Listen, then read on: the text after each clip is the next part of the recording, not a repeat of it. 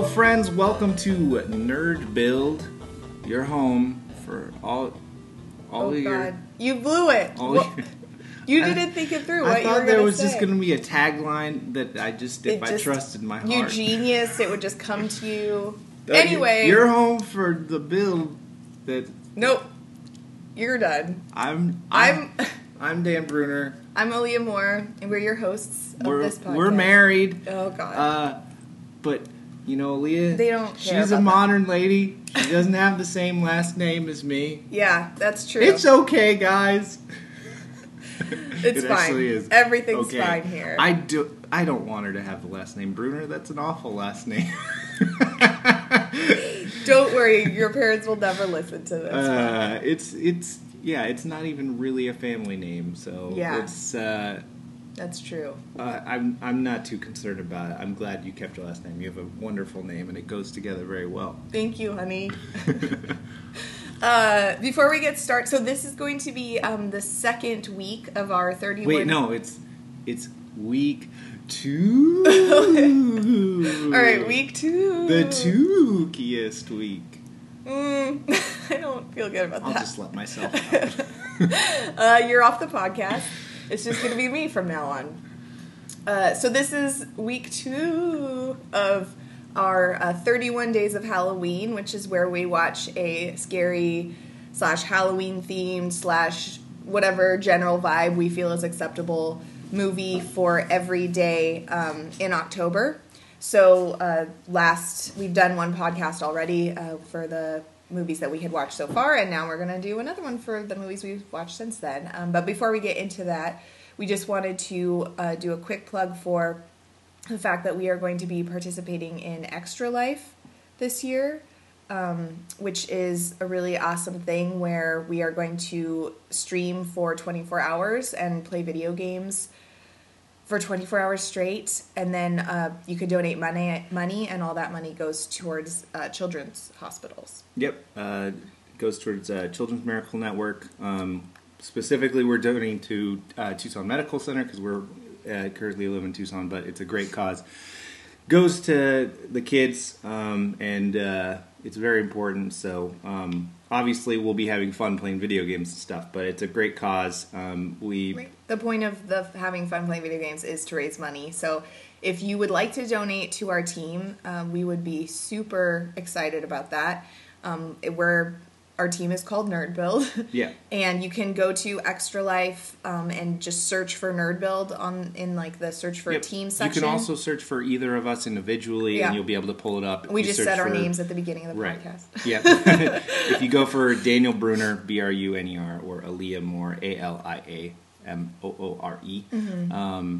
If you search for either of us, you'll be able to pull up our page, and that goes towards the Nerd Build total. So just search for it. We'll also post links on all of our social media accounts. Specifically, if you want our direct team link, it is extra-life.org/team/nerdbuild. Yeah. But we will post that all over.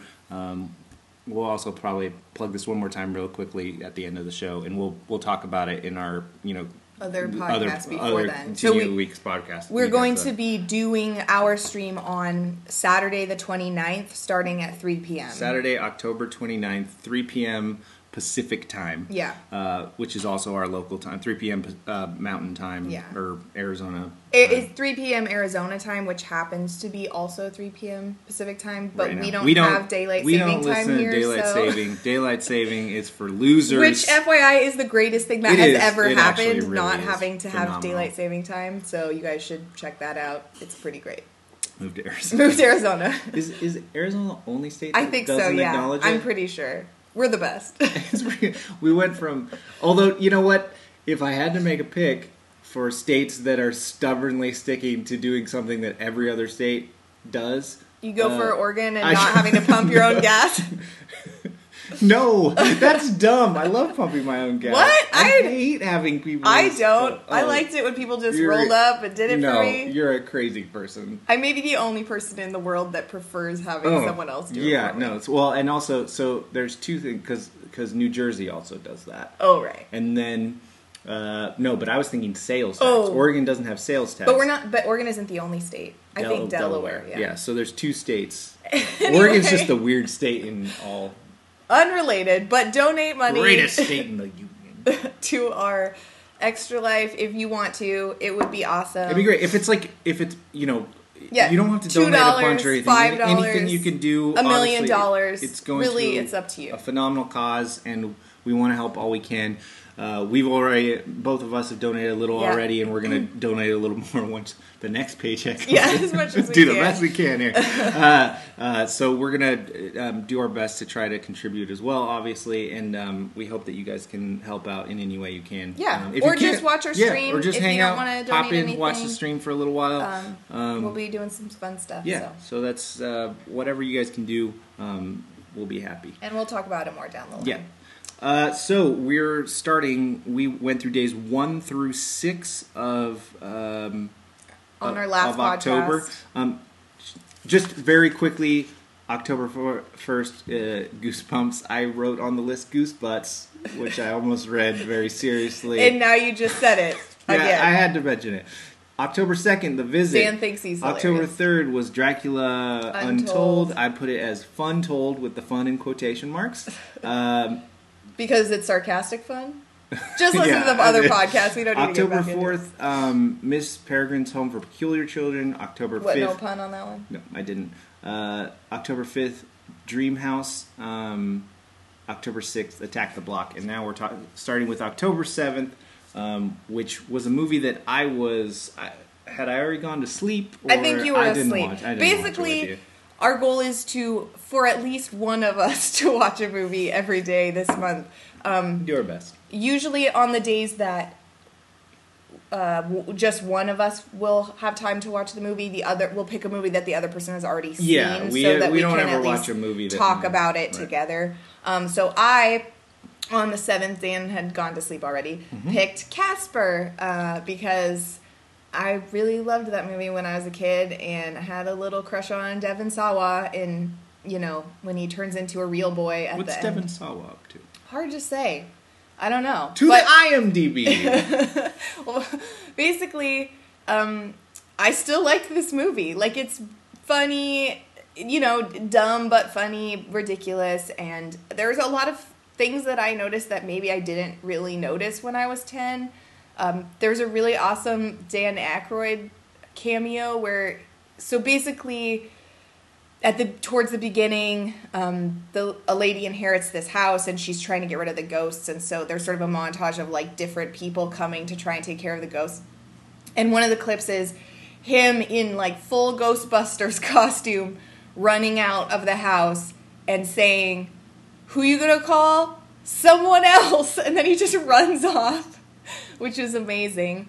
There's also a Clint Eastwood and Mel Gibson cameo at a part where Bill Pullman, who's the dad in the movie, looks in the mirror and the ghosts have like gone in him so they can change what he looks like in the mirror, and there's like Clint Eastwood is one of them, and a sort of young flowy hair Mel Gibson is one of them.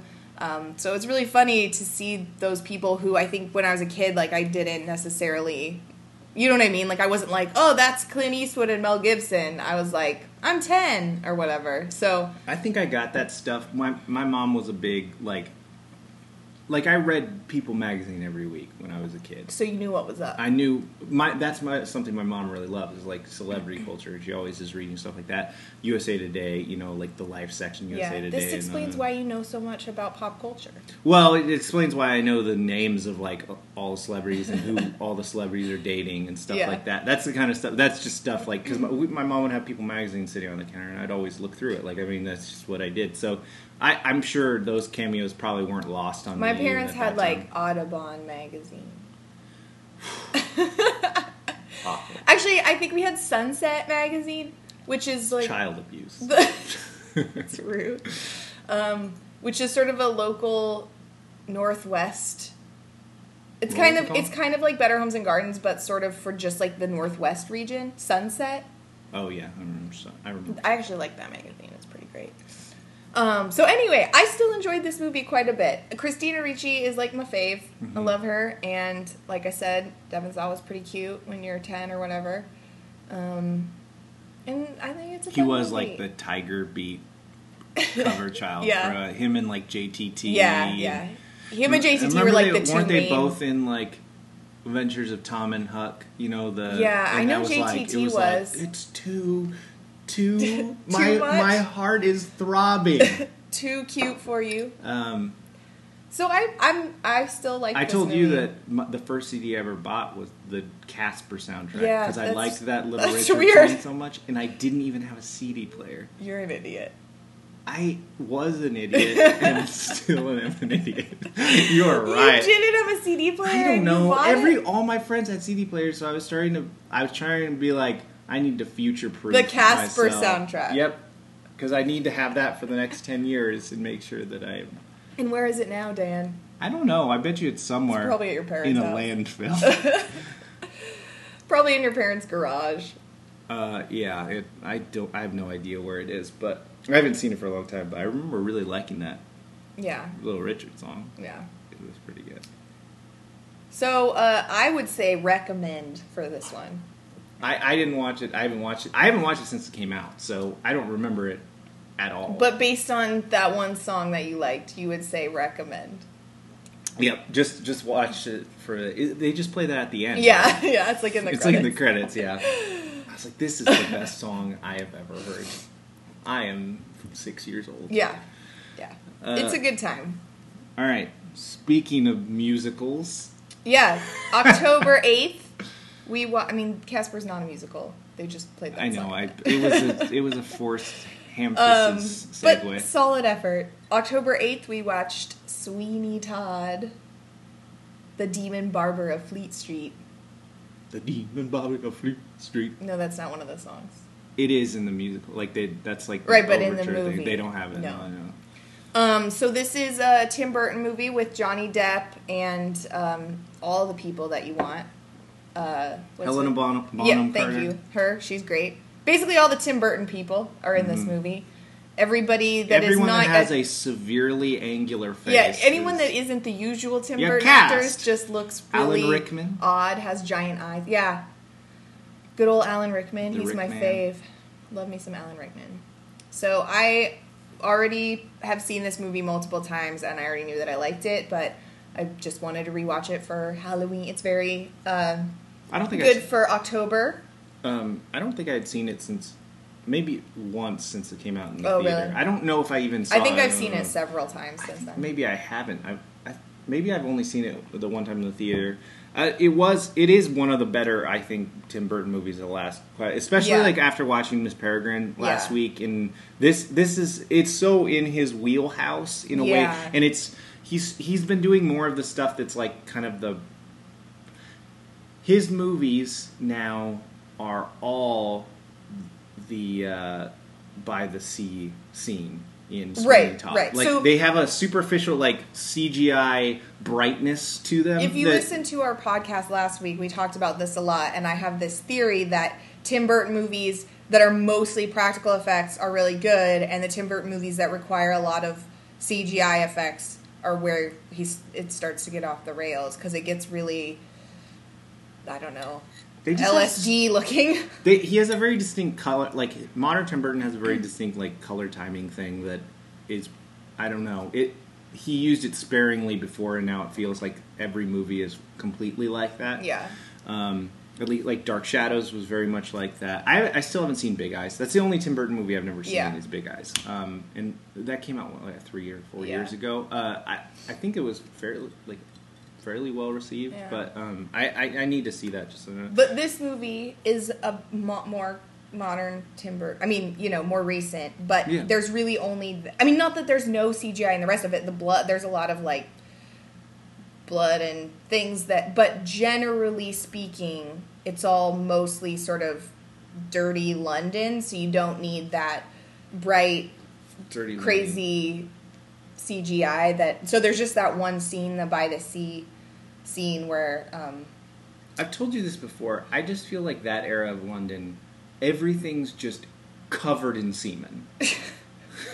Like, I feel like if you put London in the 1800s under a black light, it would just be fluorescent. Like, there's something so disgusting about that. Like, it just seems gross to I me. mean, I would say that there's probably a lot of dirt and maybe general fluids. I don't know about semen specifically. I don't know. It just feels But glaze. I really like I said, I've seen this movie multiple times already. It's because I really like it. I like the music.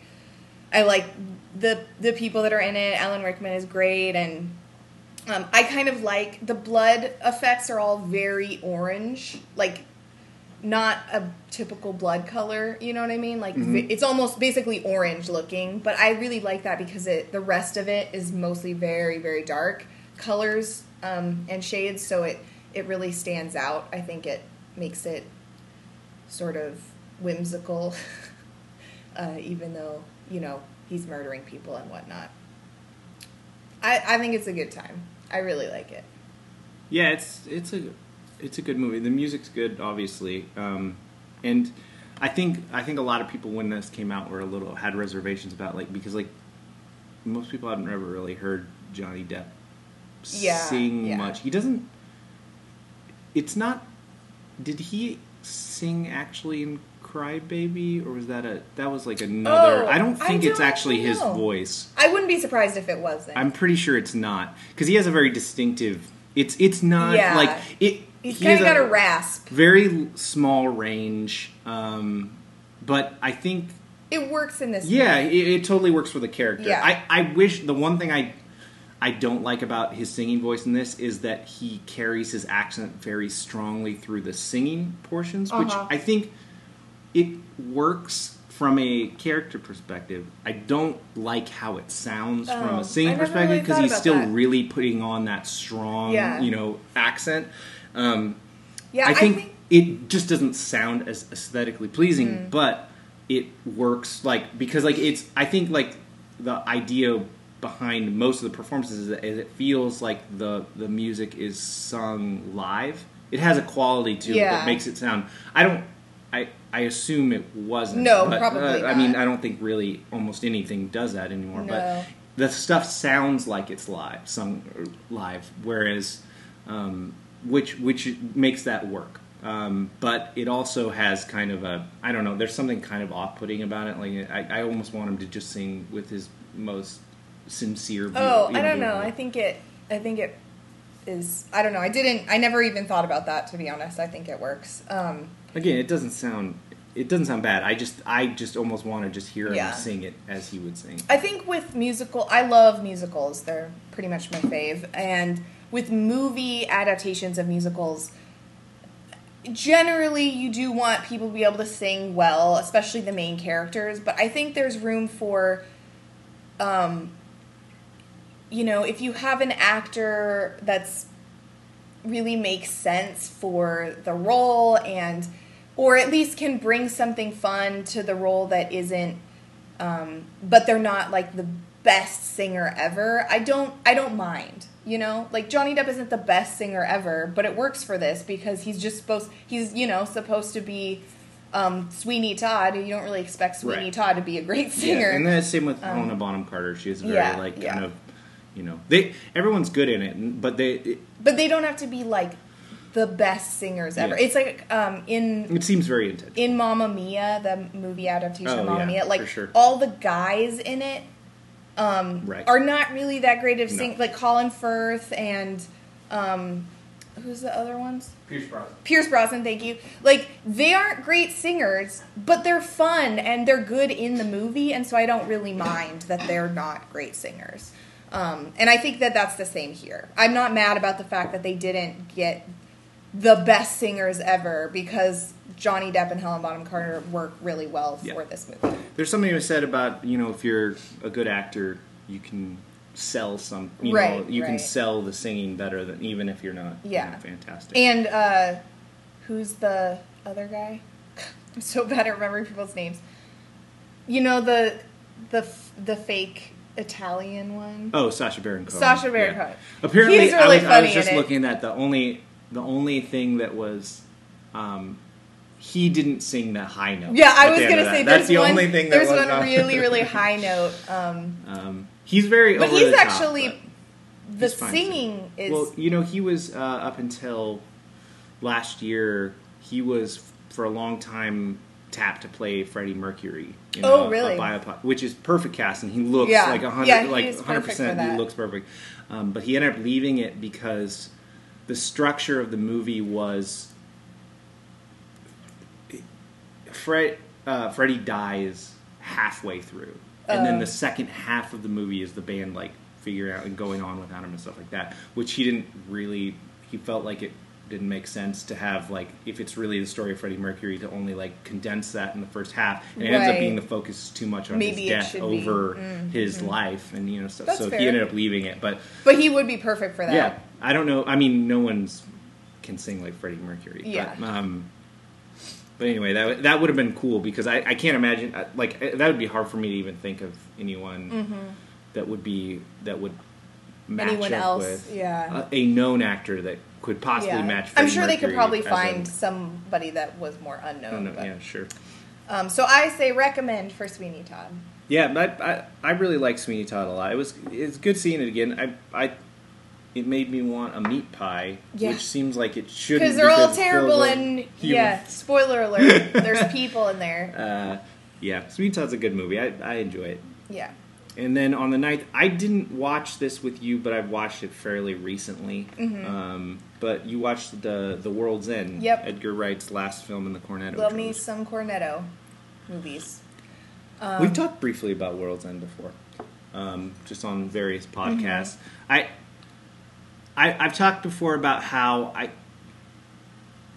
I'm always torn, like, when I think about my favorite in that trilogy movie. It's always tough to make a decision on it, because I think Shaun of the Dead is kind of just perfect, and it just is like, it's the one that's the most fun, and, you know, it's the funniest probably. Yeah. It has the most iconic scenes in it. You know, you mentioned you picked a scene from that during our, you know, favorite movie scenes. There's so much going for it. The characters are so likable. It's just and it was such a surprise when it came out. You know, people weren't really ready for it. Like, it was, you know, it right, felt because like it was the first one. Yeah, it felt like it kind of came out of nowhere. Edgar Wright didn't really have a name for many people other than the people who had seen Space before and stuff like that. Same with Simon Pegg and that whole group of actors. And then Hot Fuzz felt like it was very much a perfection of that style. Like, it felt like it was like all the stuff that had been introduced in Shaun of the Dead, just Edgar Wright's, you know, directing style felt like it was perfected in Hot Fuzz in a lot of ways. But it's not. I think, like, a lot of people go back, like, I think you would have just as many people who would pick Hot Fuzz as Shaun of the Dead. I would say maybe a slight edge on Shaun of the Dead, just because I think people, again, it's so much tied into people's expectations at that time. And if you saw Hot Fuzz, you kind of had already seen Shaun of the Dead, so you wasn't expecting. And I think, but I think, like, I almost want to say that maybe Hot Fuzz might be slightly better in a lot of ways, just in terms of the assuredness from everyone involved. It feels like it's so right. They know they're like, okay, done. we've got this down. And there's so many. Know. Yeah, it just feels like a science. Like, at that point, like, Shaun of the Dead just still, like, it is very polished. I mean, if that's what Edgar Wright does, it just feels polished. Everything feels like so perfectly put together and stuff. And Hot Fuzz just feels like it's the perfect vision of that. And then World's End is weird because it feels like it sacrifices a lot of that polish to tell an emotional story that resonates more. And I wrestle with it because, from an emotional standpoint, that movie resonates with me so strongly. It's definitely the, like, darkest and strongest, like, makes you feel things the most. Yeah, and particularly when that movie came out, when I watched that movie, it was one of the hardest movies I'd ever watched in my entire life.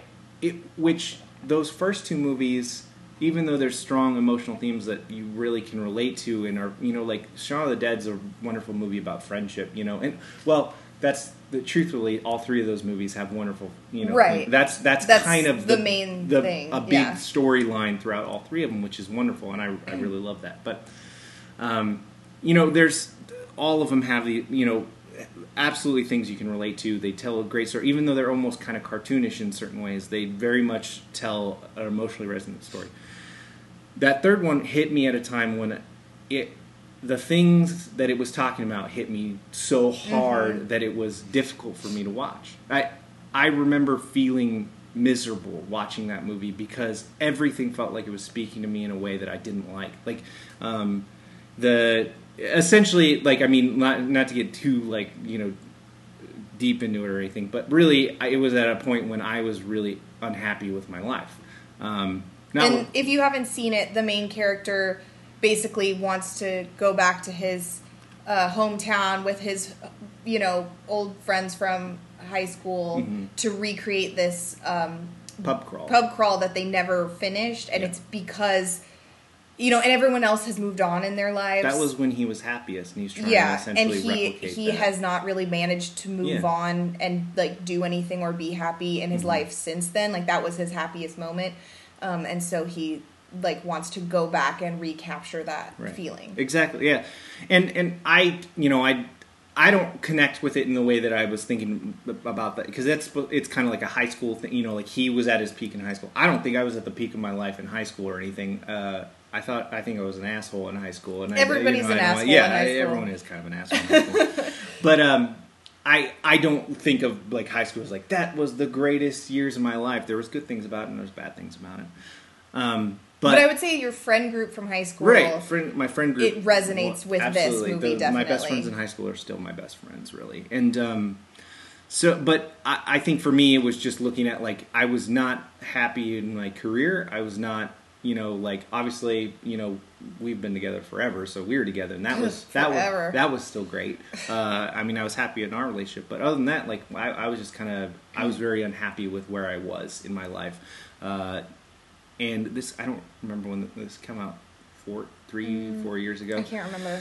Anyway, so it came out at a time when it particularly hit me how it almost made me feel worse about where I was. Because I was relating to this idea that it felt like there wasn't anything good forward. It was all pulling off things that happened to me already. And then we started this podcast, and you realized you had something to live for. Years later. No, but it was... This movie probably hit me harder than any movie that I can think of in the last 5 years or whatever. Because it was so specific to what I was feeling. And, when you're feeling crummy about something, it's easy to find the things that, like... I mean, that's like with music. When you listen to music, you're always like, this song's about me. This song's about my life. But more so, it really did feel like it was, like, I don't think I'm Gary King, but I could see things in him, There's only one Gary King. Yeah, exactly. I don't think even at that point I was even close to as much of a mess as he was. Right, but I could recognize, I could see an emotional mirror in what he was going through, and it felt like what I was going through in a lot of ways. So when you rewatched it recently, how did you feel about it? Still resonates with me, but I didn't want to die. Right. You weren't like, this is not fun at all because could you appreciate the more fun parts of the movie? Yeah, exactly. It was hard for me before to even get through it because I was like, this is like a knife to the heart because it just feels like, this feels like exactly what I'm going through, and it's showing it at, like, it's pointing it at me, and like, And ultimately, I mean, this movie, while it is sort of the darkest of the three and has the ending, it's funny to say that when in like Shaun of the Dead, almost everybody dies, but somehow this is still seems the darkest and maybe has the darkest ending, but it's still a hopeful ending. So it's not like, and even for Gary, he kind of finds something that means something to him going forward, that like he kind of finds his place in this new world that's created after the stuff happens in the movie that happens. Yeah. So it's not like it's totally bleak and sad. I mean, there is he does sort of come to some realizations and find something for himself. So it's not a. It definitely still has that hope. It's optimistic. Yeah, it is. So when you look at those three movies, and it doesn't matter. It doesn't have to be a best or anything. I think this one's always going to be important to me in a way that the other two aren't, because the other two were fun and positive for me at the times that I watched them, and they still are, and they still remind me of those positive memories, whereas this one is always going to kind of... Now maybe I can appreciate it differently because it makes me appreciate where I am now and being much more positive about where I am in my life. But it's always going to remind me of those feelings, So ultimately, if I'm picking one that's the most meaningful to me, it's definitely this one. Is it the one that I want to revisit the most? No, because it's still going to expose those feelings, because it still makes me think of that. But it's definitely the one that's always going to resonate with me the most. And it's I like how there's something to be said about movies or music or any media being kind of chapters that you can remember in your life, and it's good to have these things that will so directly create a portal back to those feelings. I think it will make you appreciate where you're at, in a way that a lot of things won't. It's, music is so closely tied to your memories and stuff, and you can hear a song and be like, you can feel exactly how you felt at that moment in time, and that's how movies can be too. I think music's obviously an easier one to make those connections, but there are movies that will hit those moments and stuff, and this is an important movie for me because it'll always be able to, be a pathway into a moment in my history. So, I think that I would definitely... Shaun of the Dead is my favorite of the three, partly because I love me some zombies. So, the subject matter is probably... the framework for the story is just, I'm especially partial to that. Also, the first seeing it, and it's the first one, and you said, it just was, a new thing, and I loved it. But I would probably say that World's End is my second favorite. I think, especially rewatching it this time, I definitely feel emotional things when I watch it, but not in the same way you did. I didn't have that same...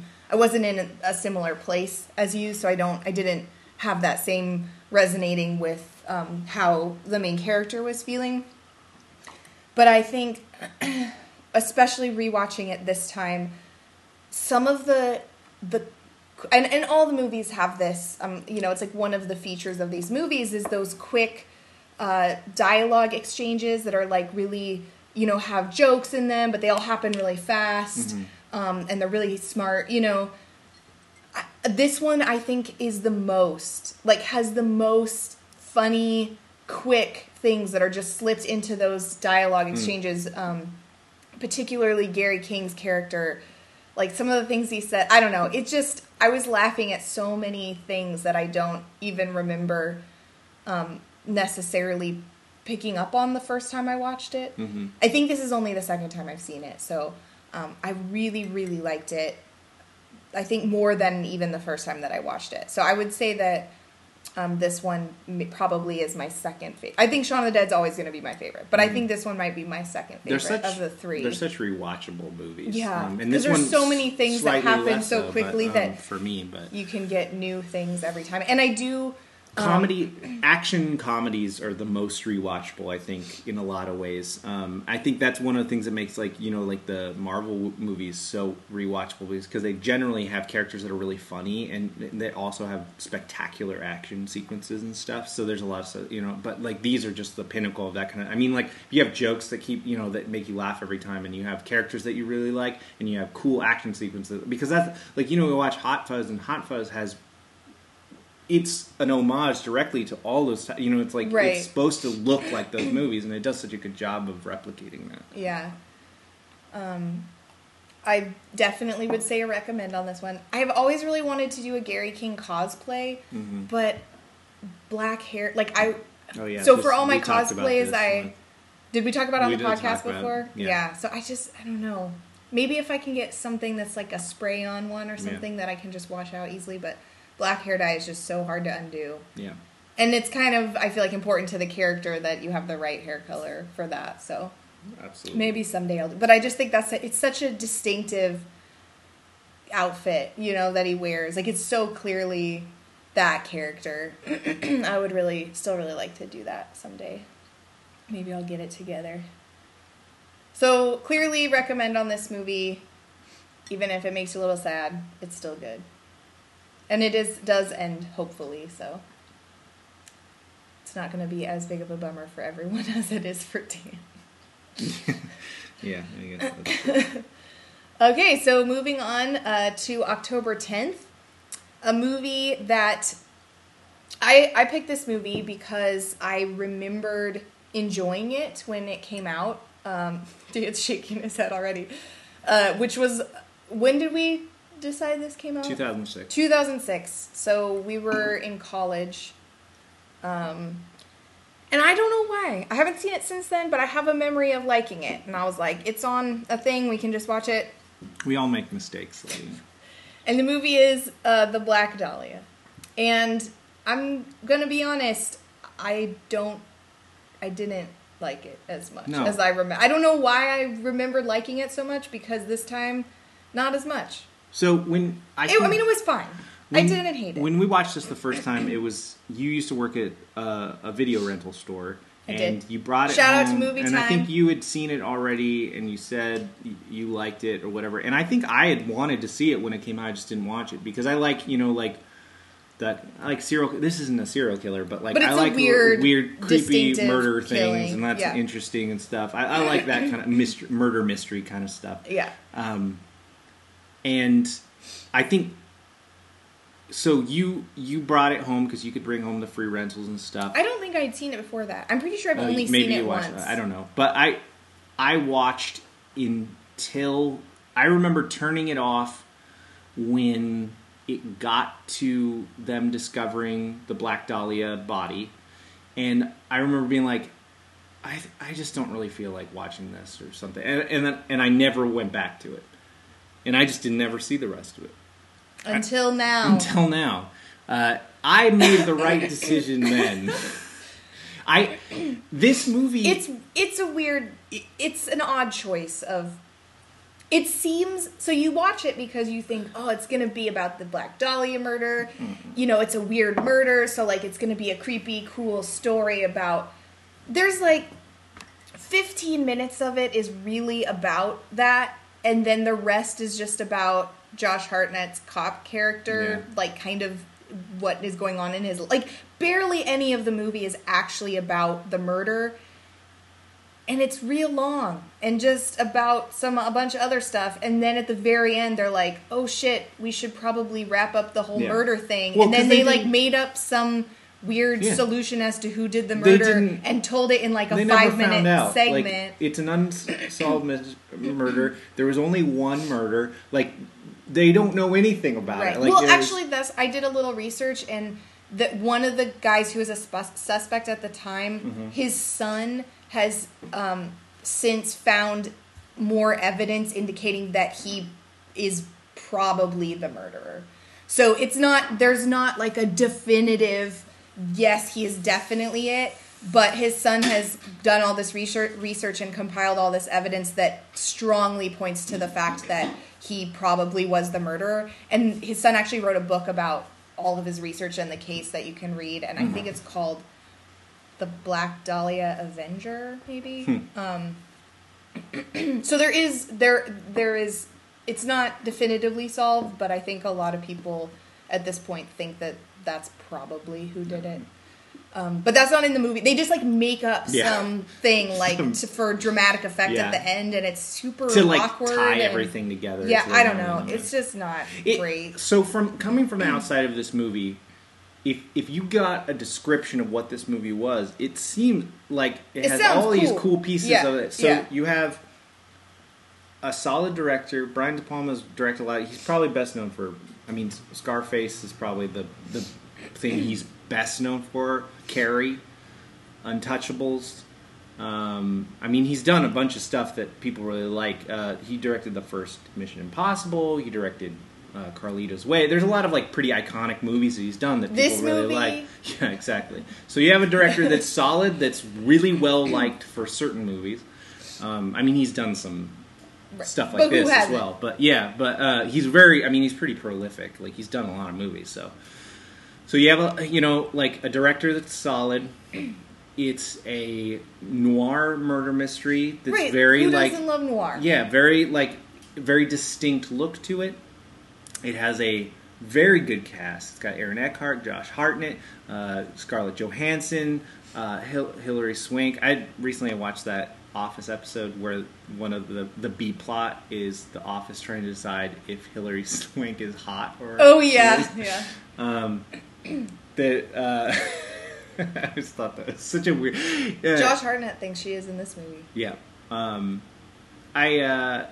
So you have a good cast and stuff, and I feel like all the cast does some of their worst work of their careers in this. Like everyone is. Well, I feel like because I don't know if this is true, but I feel like it may be because of The noir. the cheat. It's like It's supposed to be kind of played up. It's noir, but it's don't- hard to describe. It's not like full They don't serious committed noir. It's halfway. It's like kind of like a cheesy, like campy noir, but not so campy that it's definitely campy. It's like Right. it's like they didn't decide either way. Like we're gonna It's like do they don't really know- serious noir or really campy noir, and so it's kind of in the It'd middle. be better if they just went like full Sin City with Yeah, this. because Like, I feel like if their acting is more in line, like some of the issues with the acting would be fine if it had sort of just committed to the campy Right. noir aspect. But it feels like certain scenes feel like that, and certain scenes Right, don't. because at the same time, with the themes of the murder, you probably wouldn't really want to do campy. Mm-hmm. But it's not really full serious noir either. It's there was some It's tonally really strange. It's kind of all over. Like the there's place. that scene where Aaron Eckhart's character dies. That is the most over the top thing. Yeah. Basically, they're in a building, and Aaron Eckhart's He character falls. and a guy that's attacking him fall over the railing and down through this. Fall down. Stairwell. Yeah, there's a staircase like round. Yeah, it's a stairwell, and basically they fall through the middle, and there's a fountain in the bottom that has like a big spike that basically explodes the head of the other guy. But the scene is so over the top and dramatic that looks like it was going full noir. And there's other scenes that take everything really like low key, and it doesn't. Yeah. But this is it's like super slow motion, like Josh Hartnett just like these crazy He's like, zoom in "No." slow motion. Yeah, it's so over the top and ridiculous. Yeah. And that's fine. I don't have a problem with that. But it doesn't match the tone of half of the movie. Right, It's they just all needed over the to place. decide one way or the other. Yeah. Because I don't think that it's a terrible movie. I just think it could have been a lot better if they had made some decisions. Its differently. biggest crime is that it is. is that lady got murdered. Yeah, I was very bored by it Right. most of the time. Which is, I think, because they spend so much time on this sort of, I don't even know what you would call it, like his life, just like the two cop friends, and then Scarlett Johansson's character is kind of like, they're like all three, I don't know. It's just, they need to spend more time on the murder thing. Nobody cares about that if other you were stuff. to even describe, like, outside of like there's a black other and it triggers a bunch of like other plot line, what actually is the main through line of this movie? I don't even know. Nothing. That's the thing. That's the problem. It does get tied together, but it feels like there's not one cohesive. Like it doesn't feel like there's a natural like. There's not one specific plot you're following. Right. It feels like there's strands popping off in every direction. You don't know which thing you care about. Like, because like the Black Dahlia murder is the thing that you care about, but then there's that this- is tangentially related to the storyline of Josh Hartnett's character, which Right. you don't care about at all. And there's this whole other storyline with Aaron Eckhart's character and this guy that he put away is getting out of jail. Mm-hmm. And some stuff happens. I didn't even really follow it that well, but like he was like he like stole some money from the guy. Yeah, none of A bunch of other stuff happens that like is unrelated everything's unrelated None to of the everything plots else. have any sort of weight to them. It feels like the one thing that you're really supposed to care about is the Black Dahlia murder, and that doesn't like it. It feels like that. There's moments where that isn't the plot at all. Like they're not following that at all, not. and then it It's comes like there's back two in separate stories, and they're trying to cram it all into one movie. and not in a way that like there's lots of movies that balance a bunch of storylines and it's perfectly Right. done. Like I love movies like. If you look at something like Magnolia or something, like I love Magnolia, and it's a bunch of different Gary. You could do all sorts of stuff. This is like two full movies that they tried to just make into one movie. You don't care about either of Like the if they had just made the cop, like buddy cop movie with like the corruption and everything and that whole story and like fleshed that out, like that could have been a pretty good movie. I think they wouldn't have needed the Black Dahlia stuff at all. I think the worst part is that you go into it expecting there to be a lot, like expecting it to be about the Black Dahlia murder, and it really isn't, except that they sort of use that as a framework to like put these other storylines in there.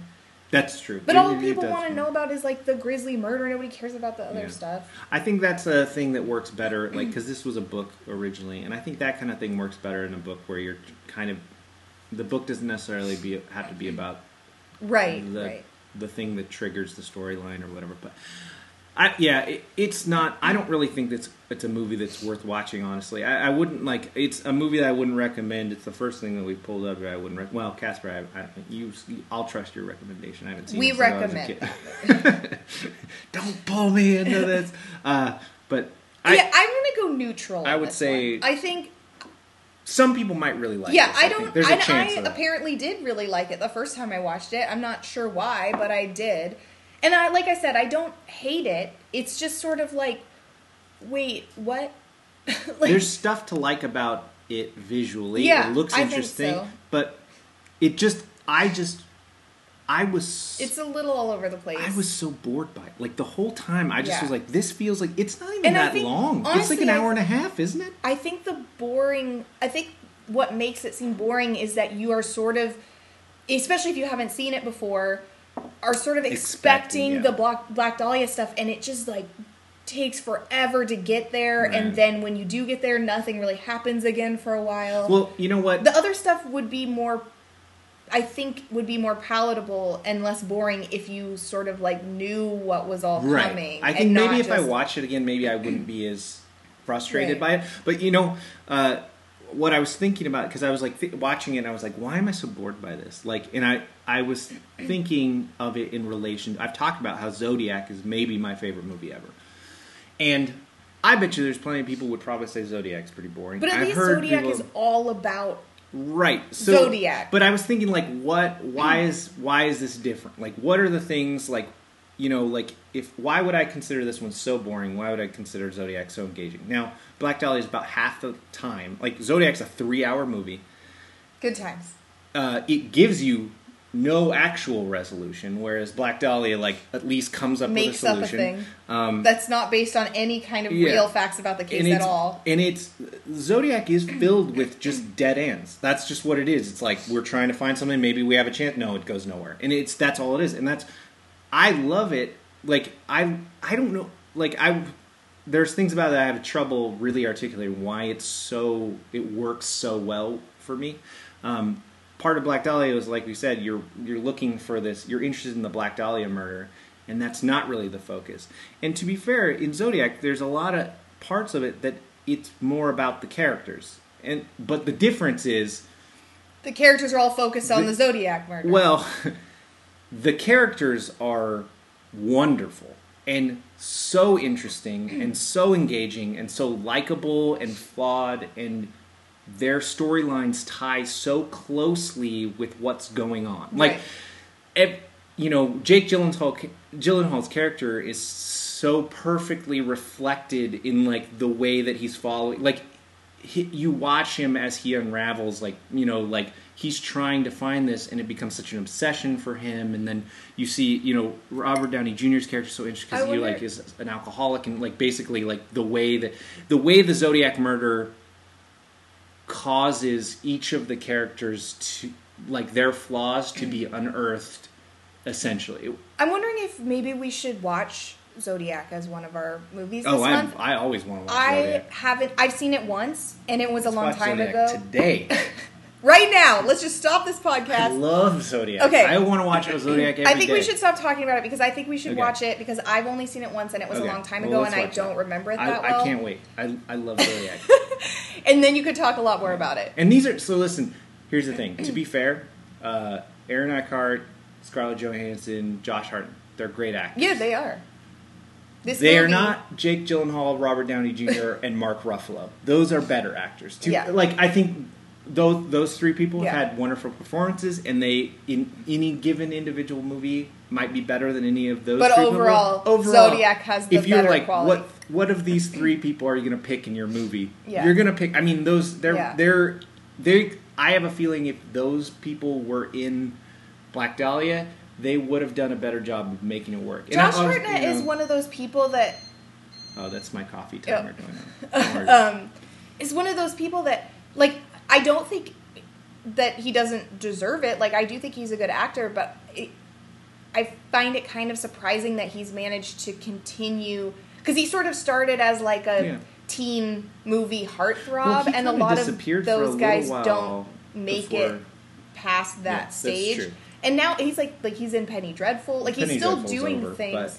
But But Reese, that was really but that was recent. kind of the only thing that he's really done. Like, that's But he's been in other movies too. yeah, but that's really all he's done for the past Right. several years. And before But he's, that, at it least wasn't he's a doing lot. something. Lucky Number 11. Yeah, I haven't seen that.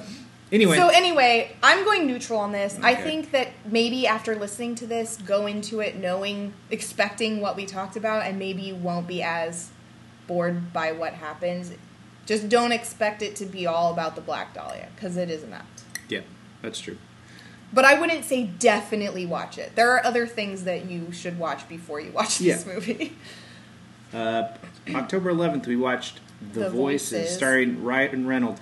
I'd seen this pop up a few times. This has been around for, I think Yeah. it come out like 3 years Ryan or 4 Reynolds years is in ago. a lot of movies that I'm just like, oh, there's this random movie I've never heard of, and Ryan Reynolds is I don't in know it. if The Voices even came out in theaters. Like it don't feels think so. like I don't remember it ever coming out. No. It came out. I want to say it was like 2014 or something, like 2015. And I'd seen it pop up on Hulu a couple times, and I was like, that sounds interesting. Yeah. And like Ryan Reynolds, it has a good cast. It's Ryan Reynolds, Anna Kendrick.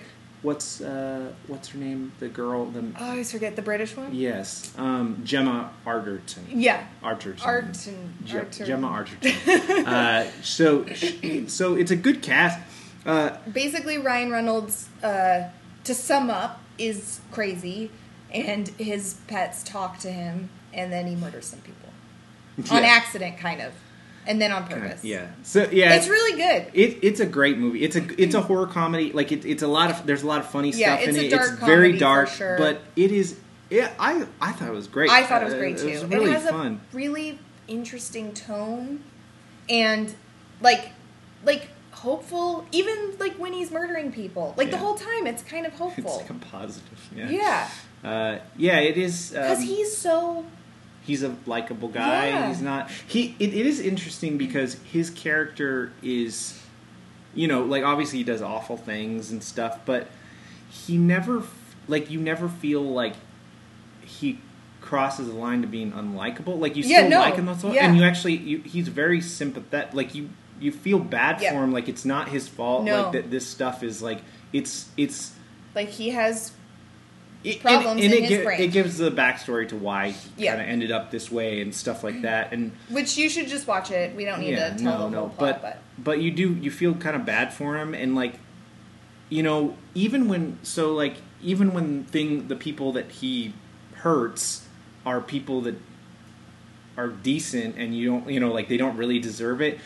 You don't really feel like, I don't know, like you're usually like, it's- oh, that's a bummer, but also you're like, oh, but he didn't mean to. Right, it's so weird how it doesn't, it never crosses Yeah, it the does line a into good job. making him feel like he's a Yeah. genuinely bad guy. Yeah. It always feels like he's doing something that is out of his control almost. And I think, It's- honestly, the pets Yeah. thing helps with that. So basically, he has a cat and a dog, and Which I think are both voiced I think so too. Ryan Yeah, Reynolds. yeah. And the part of his cat is psychosis, I guess, Scottish. is that he sees and hears the cat and dog speak to him, when really it's just all in his head, obviously. But the cat is Scottish and a real asshole, as cats probably generally are. And the dog is named... Elsie's bad. The dog is named Bosco, and he's just like a big doofus. Big doofus, yeah. Lovable doofus. But basically it's sort of like the proverbial demon and Right. angel on his shoulder. So the cat is like trying to get him to do these bad things, and the dog is like his moral center and is trying to tell him he doesn't need to do the things. And I think seeing that, like visibly and audibly seeing that struggle as played out with the cat and the dog, I think is part of what makes him more sympathetic and not just like a crazy murderer. You're like, oh, clearly he's not a totally bad guy. Like, he has this side that's like, oh, we don't need to do that. Yeah. Like, I think you're totally right. I think that's how the dog sounds, by the way. It's kind of how our dog sounds too. Yeah. Our dog and cat also talk to us. I mean, they're voiced by us. We're not crazy. It's fine. Put down the shovel, woman. So it externalizes that stuff and makes him less of an active participation in the murders. So, because it feels like these are the things that the things that are controlling the murders are outside of him. Like, you kind of almost feel like the cat is like at fault in a lot of ways and stuff, and he's just trying to like figure stuff out. Like, he doesn't know what he's doing. And he does. It is kind of right. The first one is basically an accident. He trips and falls into this girl with... I mean, not that, like, he has a knife to begin with, so it's not like there's no intention there, but he's not... And I think it's meant to be a little bit ambiguous. Right. Like, was he... But he feels also, like it's an accident. She is kind of awful. Right. She's less... This is the Gemma Arterton character. And so, like... less sympathetic. Yeah, so you don't feel as... I think... It also does a good job in that it almost kind of like eases you into it, like, because there's that kind of middle ground where you're like, well, she was kind of awful, and like then it kind of like it almost escalates. Like, it makes there. but it does kind of make you feel like, oh well, I don't. Yeah. It was. I guess it wasn't as bad. It's not super violent, but if you're squeamish, there are heads that talk. There's some grossness. Yeah, just forewarning. But yeah, it's great, and I think it seems like something that I don't think very many people have seen it. Yeah, and I think when you posted about it on our Facebook, you used the word sleeper. Yeah, I think it is. I've never heard of anyone but talking it's about real it. good. It's on. So yeah, it's on Hulu if you want to watch it. Yeah. I definitely, it was a super high recommend. We for recommend me. For sure. Yeah, check it out because it's a good. It's not like scary. No, it's but just, it falls into our category because there's like murders. It's great. Absolutely great. I'll watch it again. I thought it was really fun. He's just the most likable serial killer. Yeah, it's great. Friendly. October 12th, we watched The Forest, which came out earlier this year, I think. Yeah, recently, a pretty new movie. It kind of came and went. It wasn't like a big hit. No, I had never heard of it before this. So I forgot the name of maybe I'll Forest? look it up. There's that forest in Japan has a reputation... where people go to commit suicide a lot. It's at the the foot of Mount Fuji. Basically, this you could. Oh, did you find it? Aokigahara Forest. Okay. Is what. So that is. So yeah, this follows a woman who has she's one side of a set of twins. Yeah. And played by Natalie Dormer. Both twins you'll know are. as Marjorie if you watch Game of Yep. Thrones. And her sister is living she's a teacher in Japan, and she goes missing and in the forest. Yes, she goes into the forest, and she goes after her to find her, and basically spooky ghost shit happens. Ensues. As you would expect. Spooky shit ensues. So she's like kind of the one that's the main girl is the one who kind of has it together, and her sister that goes missing in the forest is the kind of one that a little bit of a mess sometimes. Yeah, seems like kind of the mess. And in addition to just people going there to commit suicide, it's haunted too because lots of people commit suicide there. So and the spirits are angry. They talk about sort of the mythology and stuff a little bit more in the movie, but essentially it is a ghost movie.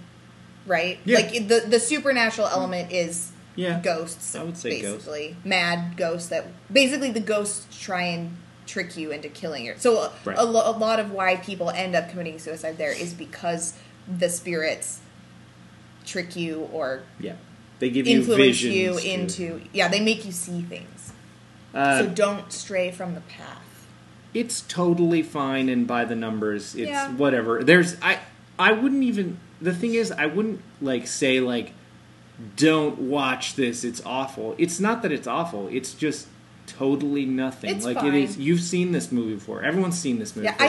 I think I like the Japan stuff. Because Yeah. I'm a Japanophile. I love Japanese stuff. Like I love watching movies set in Japan. I love that. But there's nothing. the forest is pretty. Yeah, The scenery is yeah, pretty. whatever. That's a good reason. It's to fine. watch It's it. just totally fine. There's not. I think there's kind of this element between the main girl and this guy that she meets where it's like he might be bad and actually have made her sister disappear. Like you sort of aren't sure for a lot of the movie if it's like she's seeing things that are making her think this, or if he really is more of a threat to her than the forest is. I thought that element was kind of interesting. Mm-hmm. Yeah. Yeah. It was totally fine. Yeah. So I would say neutral. I think she, Natalie Dormer's fine in it. She does a pretty good job. Yeah. She does the dual role. She plays, both. Yeah. The other twin isn't in it a ton, But yeah, But actually, I thought there's one scene where they're they both interact in with each it, other. and I actually thought she did a really good job Yeah. of subtly making the characters very different from each other. she totally did a good job in it. I think she does totally fine. There's not really anyone super noteworthy in the rest of the cast because it's No. mostly focused on her. There's some cool imagery in it, but I would say, there's worse ways to spend an hour and a half, but Yeah. it's not something that I would say go out and see. Like it's if you're flipping through HBO and it comes on, like sure, watch it, whatever, or watch a chunk of it, but it's not something that I'll ever watch again. And I don't. Yeah, no, I probably it didn't have any sort of effect on me really. I do wish like I said, I like stuff that's set in Japan and like dips. I thought it was cool they dipped into that. Like I'd always heard about that forest thing, and I always thought that was like kind of a fascinating stuff. But it ends up being kind of tangential to the story, unfortunately. Like I almost wish there was a little bit more to that element. Yeah. I almost wish I think what I really want is just like a documentary About that and forest, that I think would be really interesting. Maybe there is one. Maybe there is, but yeah, whatever. I like neutral to tentatively recommend. Like if you don't have anything else I to would do. say totally neutral for me. I wouldn't, Okay. I- Yeah. I would- Neutral is good. I wouldn't not recommend it, but I don't know if I would really recommend it. It's not. It's serviceable. Yeah. It's fine. Medium. October 13th, we watch Joyride. Little Paul Walker driving a car. All right, be cool. Well, he's in a lot of movies. He Drives does. a car. Yeah, he did like cars. I was so sad when Paul Walker I passed know. out. I don't know why That was that. a bummer. It really, for some reason, that was one that. Sometimes you don't know what celebrity Is gonna deaths are hit gonna you. hit you, and Yeah. for some reason that really hit me hard. I don't know why. I was Well, he so is bummed pretty out. He was very young. Like younger than a lot of the I just celebrities. like that- Paul Walker, Like I Yeah, just always. I do I mean, too. I like wouldn't like before. I wouldn't have been like I'm a huge Paul Walker fan, but like I always thought he was a good presence. Like he Yeah. just seemed like a likable dude. Like Yeah. he seemed like a nice guy, like whatever. But I love the Fast and Furious movies. I mean, those movies are awesome. Yeah, I've agreed. always loved the Fast and Furious movies. They're a fun time. And but I think I like Joyride a lot. I haven't did seen too. it. I haven't seen it for years. Like I saw it like probably within the first year it came out. I remember watching it, and I remember being really surprised because it seemed like a really stupid movie. Like, but I mean, J.J. Abrams co-wrote it. I think he came up with like the story or something like that. But he's a credited co-writer on it, and it's just a fun movie. It It's like is. it's kind of like it's just dumb It's fun. enjoyable. Like it's, And it has it's an enough- interesting concept. The idea is good. It behind has enough like suspense to make it a little bit Yeah. scary, but it's really not very scary. It's funny. It's got a lot of good. Yeah. It's got good actors in it. It's likable characters. It's basically so if you haven't seen Joyride, it's just Paul Walker and his brother played by Steve Zahn, are driving, kind of cross country to pick up Paul Walker, a girl that Paul Walker has a crush on. And then drive home. And then drive back. Steve Zahn's character is kind of the screw-up brother. Paul Walker's got a little more together. He buys a cheap beater car, Paul Walker's character, and it has a CB radio, and they decide to mess with a guy. No, Steve Zahn's character installs the CB radio. Why do I not remember that? It's when they're stopped at a rest stop, and Paul Walker's character is like in the rest stop for a while, like, I don't know, buying stuff or talking on the phone or something. And then when he comes out, Steve Zahn's character is like has his car at the shop that's like attached to the rest stop, and like is having them install this CB radio that he bought for like $40 or something. Okay, yeah. So anyway, they decide to mess with some trucker which seems like a terrible idea. Yeah, why would you do that? It's the thing is they totally deserve it because it's such an asshole thing to do. Basically, this movie is a lesson. There's a lesson to be learned here, and it's don't be an asshole. Like you deserve an asshole. Like they play this prank on some random trucker that they probably think is never going to be able to know who they are, but then he hunts them down and they torments them. Essentially, they deserve it. Everything they get. The girl doesn't. Like no, Lily Sobieski's she's character, just like unfortunately has picked the wrong. And the girl that like she's friends with that kind of gets drawn into and stuff. Those two guys deserve it for being a dick. Basically, they pretend. Paul Walker pretends to be a girl, and then like sort of flirts with the trucker, and then sets a date to like meet him at a motel, which of course he's not a girl, and so they send him to the room next door where there's this other asshole guy. He deserves it too because he's an asshole. But yeah, just don't play mean pranks on people, especially scary truckers. That's rude. It's not a good idea. Yeah, it is. It's I don't know. It's a good movie though. I always liked Joyride. It felt like it was like a surprise when I saw it the first time. And this is the first time I had seen it, and I really liked it a lot. It holds up pretty well. It's just a good It's like you said, it's got some good scares to it and stuff, but it's mostly kind of just a fun thriller that it's built on an interesting concept, and has good dialogue, good performances for what they are, and I like it a lot. I think it's a strong recommend for me. I'm glad it held up to me, because I hadn't seen it since pretty much when it came out. Yeah. And some things don't hold up. No, AKA Black Dog. It was exactly what I thought it was. No, for me. Yeah, that's true. I also would give this a strong recommend. It's fun. It's a fun time. Suspenseful, but not too scary if you're the easily scared type like me. Yeah, it's a good fun romp. Yeah, agreed. All right, Leah, you take it away for October 14th. Oh yeah, I didn't watch this. I've seen this movie before. So October 14th, this was another one where Dan went to sleep, and I was up, so I watched a movie for us. But Dan has seen it, so he can also talk about it. I picked Lizzie Borden Took an Axe, which was a made-for-TV movie that came out... It was on Lifetime? 2 years ago, or was it last year? 2 years ago. I think it was 2 years ago. Starring Christina Ricci as Lizzie Borden. I'm a big fan of her, especially in sort of creepy movies. She's really good at that. Obviously, Sleepy Hollow is one of my favorite movies, and she's the main... Almost 3 years ago. It actually was right at the beginning of 2014. Okay.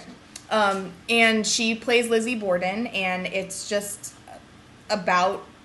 It starts kind of right before Lizzie Borden's parents get murdered, and sort of tells the story of her going through the trial of being accused for the murder of her parents. I really like it a lot.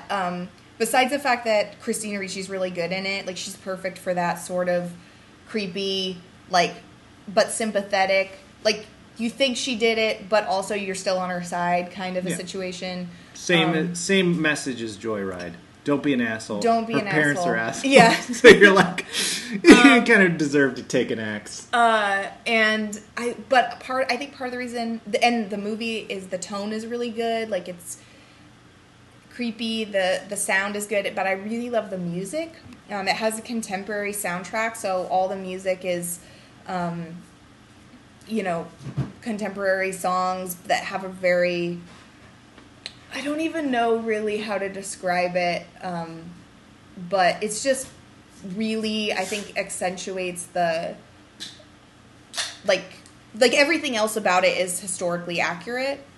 So I think having the contemporary music really sort of is a good like counterpoint to that, and it really, but also at the same time like goes really well with it. I don't know why I love the music in this movie so much. I really love anachronistic music. Like I love when you have. I remember one of the things that I really loved is anachronistic. That's the word I was looking for. I mean, that's the word that pops into my head. But I like so. For, like there's stuff like Moulin Rouge, that's a cool, that's good use of that kind of stuff. I was just thinking there's always a scene that resonates with me in every once in a while Mad Men would use a song that was out of place. Most of the time it was very much accurate to the time period, and it was, it would work really well. But every once in a while they use one. I remember there's one sequence, there's a little montage at the beginning of an episode that is set to the Decemberists, the Infanta, and I always thought that was so cool. Like, it was so surprising, and it's like if you use it sparingly like that, it's very effective too. But I'm very much of the mind that use music that fits the tone of what you're making and what you want to do with music, not like.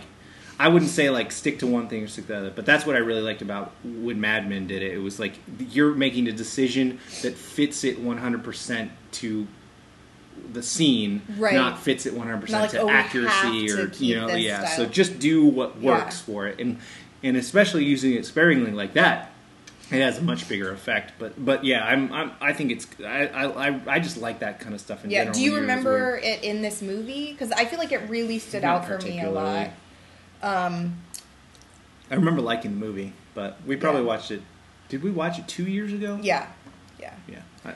It feels like, I think last year you didn't really watch because you were super off on our schedules and stuff. 2 years, I think. Because I started in November. Yeah, so I guess. But I feel like the year before that, I also didn't watch as many movies. It seems like you did watch some, but yeah, I think it was just like when you had time, you could do it. But yeah, I would definitely recommend this movie. It takes. There's no doubt about who did it. Like in this movie, they're not like, oh, maybe she did it or maybe she didn't do it. No. The premise of the movie is that she did it. Basically, it does. I think it does a good job of making it sort of ambiguous most of the movie, and then at the end it sort of is like, oh yeah, we think she did it, kind of. But I really like this movie a lot, and they made a TV Lizzie Borden series, Chronicles, which I haven't watched yet, but it's based on this, so I might try and watch that if I get a chance. Yeah, which I'm curious to see what the plot. Like, right, because she already did it, so, and she never killed anyone else. No, but I wonder if it's a, or maybe she did kill other people and we just didn't know. That's maybe what, like, I don't know. I'm very curious of what the main arc of that series is, because it's like, where do you go with that? I mean, I think there was never any, like, conclusive evidence, but she pretty much did it, right? It's not just this movie that is saying that she did it. Most people assume that she did it. She did it. Yeah. So I recommend. Cool. Highly recommend. And then last movie on our list for this week. So last night we went and we got to see. So for just this last week, I mean this will go up soon, so maybe you'll have a couple days to still see it in some spots. If you can, the next like 3 days or so. There was a limited theatrical engagement of Shin Godzilla, which is the newest Godzilla movie, the first Godzilla movie, the first Japanese Godzilla movie since 2000 and it was, I want to say 2005, 2006. Right, because they said they weren't going to make one for 10 years. Toho was like, we're going to stop. We're not going to do one for 10 years. Came out earlier this year in Japan. It's also known as Godzilla Resurgent, but I like that they actually kept Shin Godzilla in the United States. They call it that because he kicks everyone in the shins. Yeah, that's true. That is accurate. Alert. That's the whole movie. That's how it ends. It's him just kicking everyone in the shins. And then running off. Yeah, he doesn't have his, special, none of the special powers. He can't do the blast or anything. He just shin kicks him and then books it out of there. Shin Godzilla came out. It's kind of it's a pretty big reboot of everything. It's not really beholden to any of the previous stuff. Right, so that was stuff. kind of one of my questions when I was watching it. So, is this as if no Godzilla thing has ever happened before? It seemed like that. Because I feel like everyone would have been like, oh, clearly it's Godzilla, you guys. It definitely seemed like this was a brand new. Okay. They didn't really reference any of the old stuff or any, like... Because when they were all like, what could it be? Right, and I was like, if any Godzilla thing had ever happened, I'm pretty sure they would have been like, hey guys, remember Godzilla? It's probably that. Yeah. But they seemed totally baffled by the situation, so... So Hideaki Anno directed this, and I really love Anno because he did, the only, as we mentioned before on anime stuff, the only anime that I really have followed and enjoyed, which, I've liked other anime, but the only one, that I kind of feel like I actually am a fan of that I, have gotten into so far is Neon Genesis Evangelion, and he directed that and wrote that and created it and did all that stuff. And this movie is like a live-action Evangelion movie in a lot of ways. Cinematography-wise, some of the shots are one for one with Evangelion. Oh, I don't know about that. But the whole time I was like, man, there's some really interesting It looks great. shots in this movie. It looks fantastic. There's so many, weird angles and things that, I don't know. I really like it. There's a lot of shots that I bet you could find exact one-for-one shots. Like, there was a shot that you saw with a lineup of all the tanks and stuff, and I was like, that was in an Evangelion movie or an Evangelion episode. Like, I've definitely seen that stuff. I like the shot where they are, all around the table with, a bunch of paper spread out, but what you see is looking up, you're looking through the paper, so you see, the writing. Mm-hmm. But on a clear surface you could see through, you just see the writing, and then you could see their faces looking down over the table. There's a lot of really captivating look to it, and this is very much in line with a Godzilla movie, which we talked about because we did so kind of very quickly. We did a whole episode on Godzilla recently, which was a lot of your you hadn't had a ton of experience with Godzilla. I'm a huge Godzilla fan. But, just kind of we watched a few movies, we kind of, we just talked about that and kaiju in general. But I love kaiju movie, and we talked about a little bit how we really like the recent American Godzilla movie. The thing about this movie is that it's better. It is absolutely 1,000% better. Out on a limb, which isn't out on a limb because this is probably everyone's opinion, but this is my favorite Godzilla movie that I've ever seen. It's absolutely up there with me. I would, there's a few of the old ones that I. To be fair, I haven't seen a lot of them, but of the ones I've seen, this is my favorite. Wonderful. It's but very much so. It felt like so. After watching this, you watch that one, the 2014 one, which I do like a lot. I really enjoy that movie. I think it's a good take. It's a good American take on a Godzilla movie, but still using the properties of an American, it still feels like an American-made movie. Right. There's very much, there's a lot of typical big blockbuster stuff that's in it. But I like that it's a good homage to a Japanese Godzilla movie because it's very slow in a lot of ways. It's focused more on the ground, focused more on the people, which the big flaw with it, like we mentioned before, is it just seems like other than Cranston, who dies very early on, you don't really care much about the people, unfortunately, which is that's the problem, but they did the right thing of making it more about the people, and then you get these big moments where, it makes it more impactful when Godzilla shows up, which is the problem that a lot of people had with it, is there's not enough Godzilla. But that's a Godzilla movie. Yeah, that's how they all are. That movie feels like, I like it, I like it. It's good. It's solid. It definitely is much better than the 98 Godzilla. But you watch this and you're like, yeah, that's what this this is a fucking Godzilla movie. Yeah. This is what you want. This is perfect. They nailed it. This is it. I mean, it's definitely distinctive and it's different than any Godzilla movie before it. But it feels very much in line with the tradition of Godzilla. It follows the similar structure. But man, is it I think the scale feels so good. That's the thing about it, that it doesn't. There's a lot of CGI in it, Right. But the it scale of doesn't Godzilla, seem- and he feels real. Yeah. Like, he feels big and, oh man, Yeah, it's so and good. the CGI is believable. It's not like, oh, there's this big old CGI monster that looks dumb. Here's the things that I liked about it. One, it is about the people, right? There's not a ton of monster stuff, but there's not...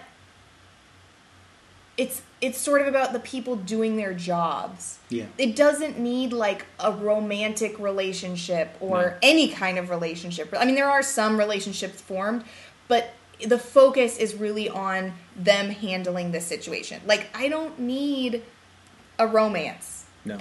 Like, it doesn't need that. And honestly, I don't really need to see a ton of anything about, like, the characters' backstories. Like, the thing with the new American one, you could focus on the people, but without it, I don't know. I just really like this one because it wasn't like, well, we have to have, like, a girl and a guy that are, like, fall in love, or, you don't need that in the movie. Like, just because it's a movie doesn't mean you have to have that. It's about... So I really like funny, that. and it's a funny movie. Yeah, There's and a lot I of really it's liked... about the bureaucracy. Right, I basically. really like That's what it's talking that the like, difference between the bureaucracy of, like, doing things during this emergency, and they did a lot of, like, cutting quickly between, like, all the bureaucracy and then back to what the monster was doing. And then back to, like, them trying to be like, well, now we have to have a meeting about this. And it was really funny.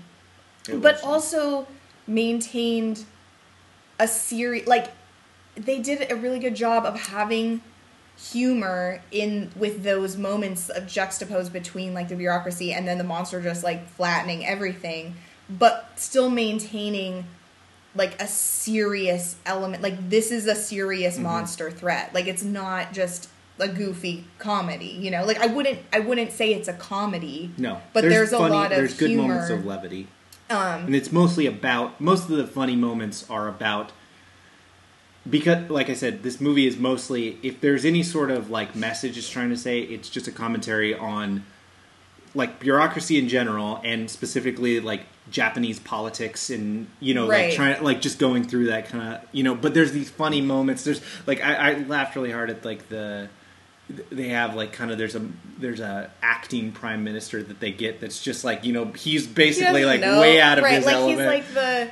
agricultural, exactly. Minister of Agriculture or something. And, like, he doesn't know. The poor guy's like, just like, there's that moment he's like, he's having the meeting, and then, like, finally the meeting ends, and he's like, and he has a bowl of noodles, and he's like, the noodles got soggy. I knew this job would be hard. It's just like it's really such a hardship that he has to eat soggy noodles now. Like, it's just funny. Like, I love that stuff. I just especially love the quick juxtapositions where they, like, cut back and forth. That's where a lot of the humor came from. I felt like if they're like, Godzilla's like, rah, stomping everything, and then it cuts back to them, and they're like, well, we have to have a meeting. And then they, like, go into the meeting, and then he's like, blah, and they're like, well, now we have to have a press conference about this meeting. And then he's like, blah, and it's just, like, it takes him so long to do make any decisions about... Well, meanwhile, he's just trampling through the city.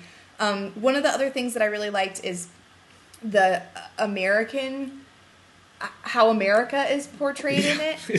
They're get, like, good, like, ribbing America. Because basically, America's answer is, like, let's nuke him. Nuke it. Which every time... The thing that runs on... nuclear energy. let's feed it. Yeah. Right. I feel like when I watch American movies lately, especially, like, superhero movies or monster movies, that's what they do. Yeah. But I feel like in American made movies, that's a plot point because they're like, well, this is what we would do in this situation. Yeah. We would nuke him. Well, and this movie is like, this is what America would do. I don't know, like, even though it's the same as maybe what would happen if we made the movie, the tone and, like, perspective on it is like, oh, well, America just wants to nuke it, whereas we're like, clearly we should just nuke it. You know what I mean? In our movies, it's like, well, that's the answer, is like, we'll just nuke it.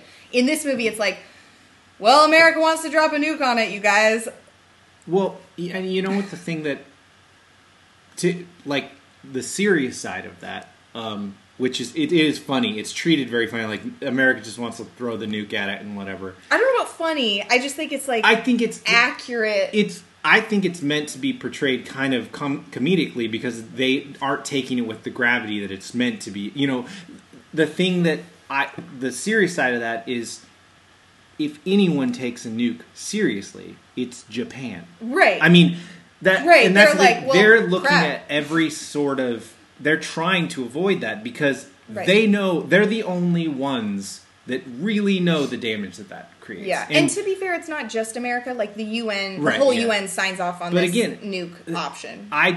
I liked that side where it's like they know. Right. I mean, Japan knows. We don't want this to happen. Yeah, they don't need that. Like that's the and it's easy for them. You know, like for someone from the outside that hasn't had hasn't had a nuke dropped on their people. You know, like so like they're trying to find any way to avoid that, and there's one part. So it is kind of funny in the sense that it's sort of poking fun. I feel like at American stuff with the nuke thing, but it does it in a way where it's like it's funny, but also like kind of scary because that's true.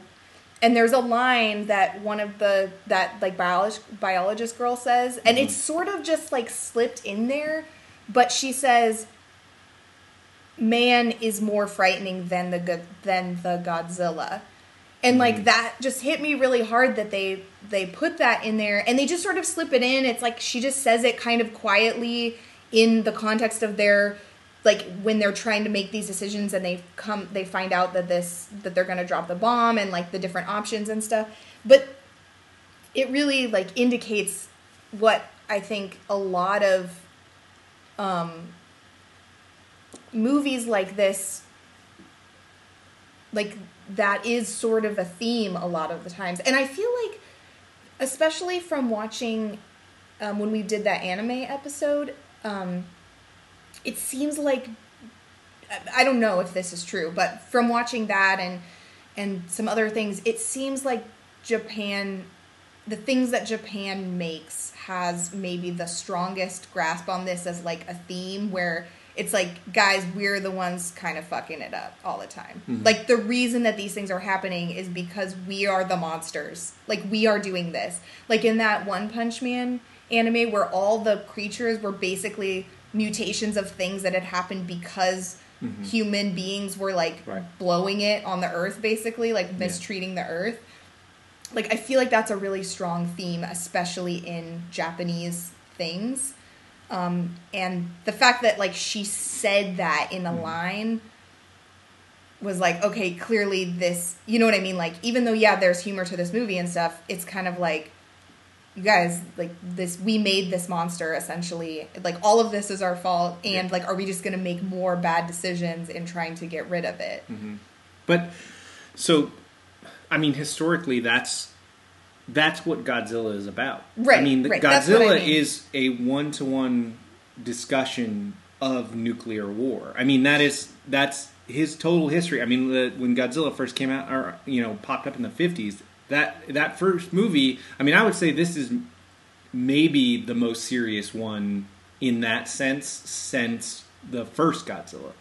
Because the first Godzilla, that's very much what the discussion is. And I like that this movie is so much of a, has so many parallels with that movie. There's a lot of similar talks, particularly with those. You have a lot of scenes in that first Godzilla that are just meetings of people discussing what to do and stuff like that. But that's the thing is, I mean, Japan knows that because, again... Right, they know that better than anyone. They know that better than anyone. That man has the power to create more death than anything we could potentially face from a natural disaster. So there are lots of, that's a common theme with a lot of stuff. I mean, like if you look at like the most popular, like The Walking Dead, obviously, The Walking Dead it's not talking about the walkers. It's talking about, the humans. People, and the humans are the things monsters, that are so much more scary than the walkers. The walkers are secondary, Right. But I think that, like, in that sense, it's more, like, psychological, like, people as individuals and their issues and demons. Whereas stuff like Godzilla and like the anime that we watch and stuff is more like the effect that we're having on the Earth and how that is affecting affecting us again. Yeah. Kind of.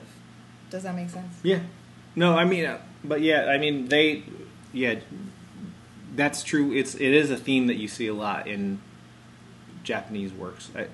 I mean, but yeah, again, I think it really goes back to no one's seen the negative effects of technology and, like what can happen in the hands of, like a bad technology in the hands of a man, like, so I don't know. I mean, obviously, like, it's an obvious parallel and stuff, and like it's kind of on the nose directed. But we talked about the really wonderful teaser for the American Godzilla. It's not like it's an accident they used that Oppenheimer quote. Like I mean, that's what Godzilla is. Yeah. It's meant to be. It's meant to be a direct parallel to nuclear war, and that's the most fascinating thing. Like, if you really want to pick Godzilla apart, that's the thing. The biggest statements Godzilla movies make are always about that idea, and it's a physical representation of the damage that can be caused by people. But it's done in a way that it's made as the other and like this thing that they have no control over. But the point is, this thing is nowhere near as bad as the thing that we can make. Man is more frightening than the Godzilla. She says it.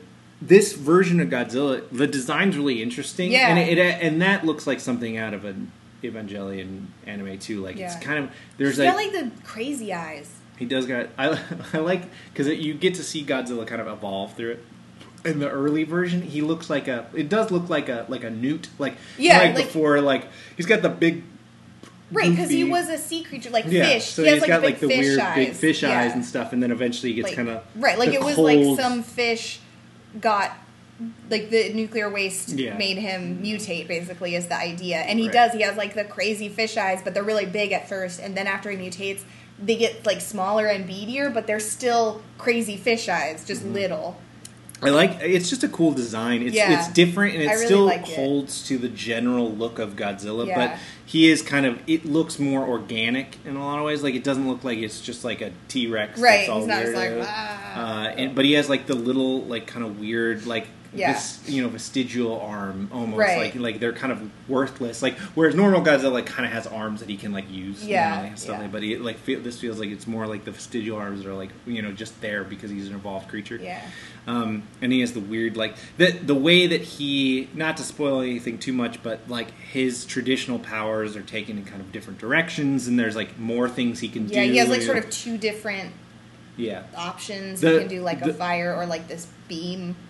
That sequence in the middle, like kind of halfway through the movie, the big sequence where you get to see his powers for the first time is really spectacular, and it's very impactful, and like there's a lot of destruction and stuff. And he kind of has this glow from the inside. It's sort of a reddish glow, and there's this one part where all the power goes out, and it's just really dark, except all you can see is just sort of what's lit is basically coming from this reddish internal glow that he has. That part was so good. I was like, this looks awesome. Yeah, I like there's a lot of shots where, again, and this is the Evangelion shots where you see like huge, like spatial. There's moments where you see in like the whole city, a whole city, and Godzilla's there, but you sometimes don't notice he's even there. Or takes you a minute. Yeah, you're like, okay, where's Godzilla? Yeah, and then you'll see him, and he's just like part of the background. Yeah. And like that's one of the things I really liked about it. That's cool. This sense of scale. It does feel like in that modern, like in the new, they did a very good job of using CGI to look like a guy in a suit. Yeah, like in a lot of there's. Some people might see it and be like, oh, it looks kind of like bad CGI stuff, but this movie wasn't made for a ton of money. It's considerably less than the last I don't Godzilla. think it really looks like bad CGI. No, it does. But I think some people might misinterpret what looks like bad CGI as CGI that's meant to look like right, it's the traditional Godzilla. Yeah, like more traditional Godzilla, but CGI. Yeah, man, it's such a good movie, and the characters are like you grow to kind of like the characters, but they're not like it's not like. They're not the most important part. No, yeah, it's kind of like more of an ensemble. There's different quirky characters that you like and stuff like that. There is kind of like a main guy, Yaguchi, right? I don't know. And there's the main girl, like the ambassador for the United States. They would like when they put like the titles of the different characters on the screen. And those were in Japanese, but then there was also a translation of the person's title. But then it would be on the screen at the same time as whatever they were saying. Right. So sometimes I didn't have time to read what they were saying and whatever their whole title was. So I usually went with what they were saying, so I would know what was going on more. Yeah, it was funny that like there was a couple parts where they kind of played that for a laugh. Yeah, like the person's stuff. title. I like there was that one moment. There were like, a couple that I like, could read. But you're like moving up. You're basically the head of this department, and then it like cut to him, and his title is like 40 words long. Yeah, it's like like he's like pretty. Actually, it's like kind of specific. There's a big focus on bureaucracy and how all politics work, and titles, and how it's just a nightmare to get anything done. Basically, there's always another meeting, and it has to go through this and a press conference, blah blah blah. And it is funny, like, because I do think that the nuclear thing, it is a response in most movies, right? To where we're like, yeah, let's just nuke it and it'll be fine. But like in this movie, they very clearly make it known ahead of time, like this monster runs on nuclear energy. So like everybody knows that already, and yet we're still like, let's just nuke it, you guys. Yeah. Nothing could go wrong. So dumb. Yeah, that's it'll be fine. Yeah, no, man, I can't wait for this to come out on Blu-ray. I already want to watch it again, Yeah. or the at least poster watch is the really sequences. cool too. Great poster. I posted a picture of it on our Facebook and stuff. I want to have it on Blu-ray. I want to buy a Shin Godzilla action figure. And, it's a great movie. It really is one of the best Godzilla movies and ever. And it does end with a little bit of like, like something more, like, because they do sort of not like in a super direct way, but it does like it introduces they sort of neutralize the threat at the end, but it does leave a little bit of like, oh, that could be bad. Yeah. if that thing happened. Soundtrack great. They use the classic Godzilla theme. Which was really it's good. A great soundtrack. Yeah. I like that. Like the music during the last sequence sounded like it is just old music completely that they just took directly and replayed it, and it was great. I can't speak. I mean, this is a great movie. It's one of my favorite movies of the year. But I mean, like, I'm a big Godzilla fan. But even coming from, I was a big Godzilla fan when the last Godzilla movie came out, and I really liked it. But I don't think it's even close to this movie. This is drastically better, and I hope they keep making these like. I want to see more of these. Yeah. I love this universe, this Godzilla universe, and I'm on board with Anno directing more of them. Although I'd like him to finish that last Evangelion movie before he does it, but we'll see. He's busy. I don't know if that'll ever even come out. So if you can see it. You should. You might have to wait. I mean, there's a couple more days it's going to be in theaters, and it's very limited. Like 2 theaters in town here showed it. And if you live in Tucson, the Loft is showing it. I think through Tuesday. Of this Tuesday. Next week. And but most major cities had a 1-week engagement. Yeah. It was like weird, like Tuesday to Tuesday. I don't really know why they did that, but. If you can see it, definitely check it out. Worth it. But if you have to wait, I'm sure it will get a Blu-ray release within 2 or 3 months. Yeah. Hopefully by Christmas they'll come out with a Blu-ray, which I will be buying for sure. But if you can check it out, hopefully they'll do like a VOD release sooner than that, or something like that. So you can. It's great. It's awesome. If you have any interest in Godzilla at all, definitely watch it. It's fantastic. Especially if you watched the recent American one and didn't really. I mean, we liked it a lot, but if you were one of the people that maybe were a little disappointed by that movie, you should watch this movie. This is much more of a true traditional Godzilla. It's a new, fresh take on a classic Godzilla structure, and it's amazingly done. It's a fantastic movie. I love it. We obviously are going to say recommend on this one. Super recommend. Super recommend. This is where we need like a sound effects board. Just the air.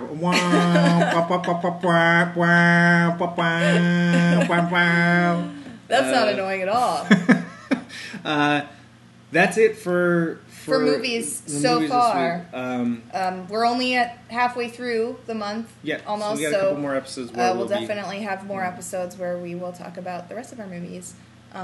Since we maybe have a little bit of time, we were trying to keep it to not too long of an episode, but I just wanted to mention that I am been trying to watch some Halloween-related shows as well, and I'm currently watching Sleepy Hollow, the TV show, which I've been liking a lot. Obviously, I'm a huge fan of Sleepy Hollow movie. This is really has nothing... I mean, it's a show that's based on the Sleepy Hollow characters, but it's not really that story at all. So, like, Ichabod's in it, Katrina's in it, the Headless Horseman is in it, but the plot is that Ichabod fought during the Revolutionary War, and then his wife, Katrina, is a witch.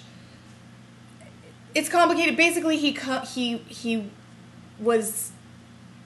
put a spell on him. He died, but she put a spell on him, and then he ends up coming back during modern times. And he and this police officer team up and sort of are fighting these supernatural foes. There's like it's the apocalypse. There's a demon trying to bring about the apocalypse, and it's sort of biblical based, so they're like these witnesses that are supposed to fight the apocalypse, and the Headless Horseman is one of the 4 horsemen of the apocalypse.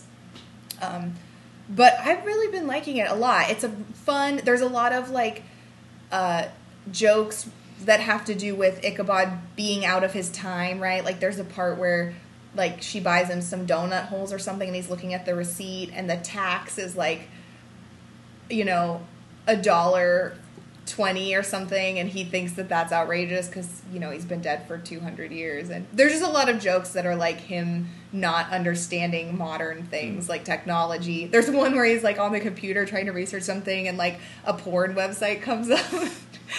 I find those kinds of things really funny. I like fish out of water. I love that. I love that kind of those Thor, jokes. The first Thor, I like that. Yeah, exactly. Stuff. It's totally like that, and I really like the mythology of Sleepy Hollow. So there is, like I said, it's not really that plot, but like there are things from that incorporated in it. So like one of the captain, the police captain who's kind of on their side his last name is Irving. It's kind of little Easter egg. Sleepy Hollow Easter eggs that are slipped in there. But it's kind of just a fun... There's a interesting overarching storyline, which is the whole apocalypse situation, but then also it's kind of like a supernatural police...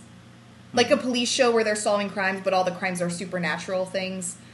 So... It's pretty fun. I've been having a good time with it. And I think there's 3 seasons now. I'm kind of in the middle of the 2nd season, so I'm going to keep watching that. But I would definitely recommend that if you want kind of a light but sort of has some creepy elements show that is good for watching in October. It's definitely, everything is a little scary and has interesting monsters and things. So I would definitely recommend that if you just want something light that you're looking to watch this month.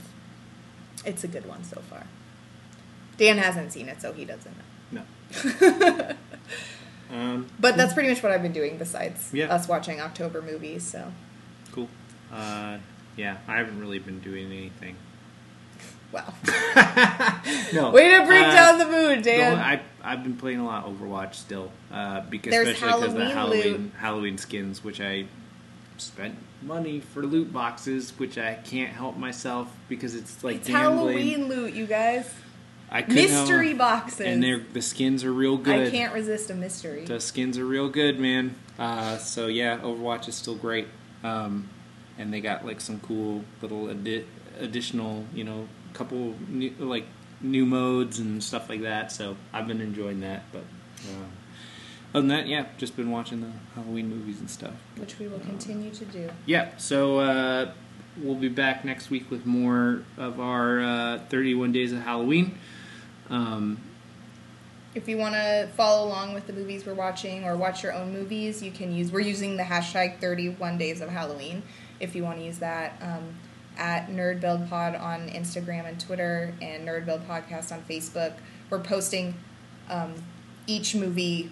Sometimes we don't post it until like the next day, but we're basically posting each movie as we're watching them, so you can know what movies we're watching ahead of time if you want before you listen to the podcast. If you want to try and watch them before you listen, sure, you can do that. Yeah, and again, don't forget if you're interested in contributing to Extra Life, it's extra-life.org/team/nerdbuild, and we'll also post those links on our social media. If you're interested, and like we said before, it's going to be October 29th at 3 p.m. Pacific. We're going to start our 24-hour video game stream in support of that. So, if you have any games that you would like to see us play, I mean, we have some ideas of things we want to do, but it's 24 hours, so... This time, we have a very limited streaming setup, so it's only going to be on PS4, so... This time we won't be able to do, all sorts of stuff or whatever. Right. Hopefully, in the future we'll be able to get some better streaming setup and stuff. But right now it's just going to be super basic. So anything that's on PS4 we will be able to do. But if you want us to play something specific on PS4, let us know, and we'd be happy to try out some stuff if there's certain things that people want to see us play and or do. Yeah, we got a decent PS4 library, so if there's anything we have already we want to pull out, or if there's something. And, thanks for listening. If you like us, you could review us on iTunes. That would be cool. Yep. All right. That's it. Thanks, guys. Appreciate you listening. See you next time. Have a good Halloween month.